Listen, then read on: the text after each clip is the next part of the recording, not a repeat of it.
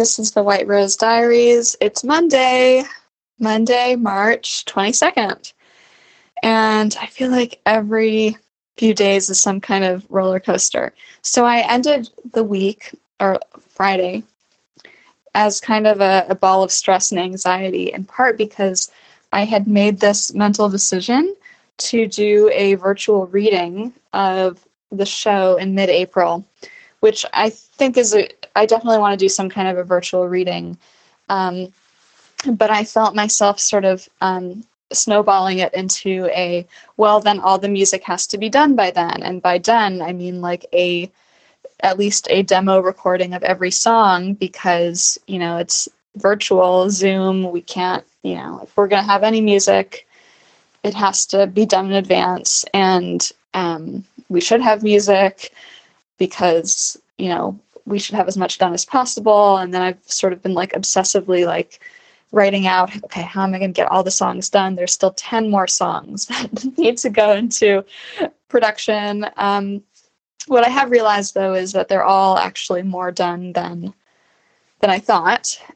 But I've just felt myself getting into this urgency, rushing kind of a place.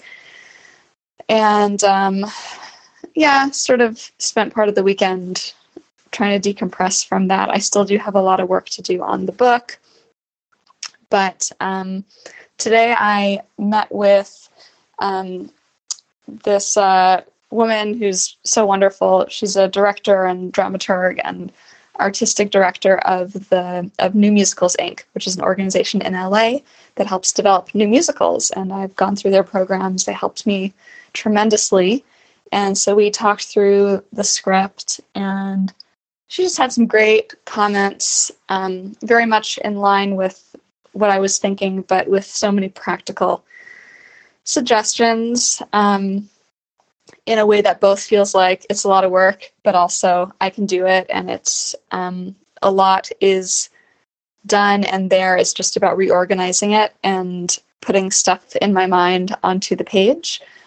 And something that we also discussed was the possibility of maybe I do readings, not one giant reading, but episode by episode, or maybe a few at a time, which would actually be so much more manageable for me.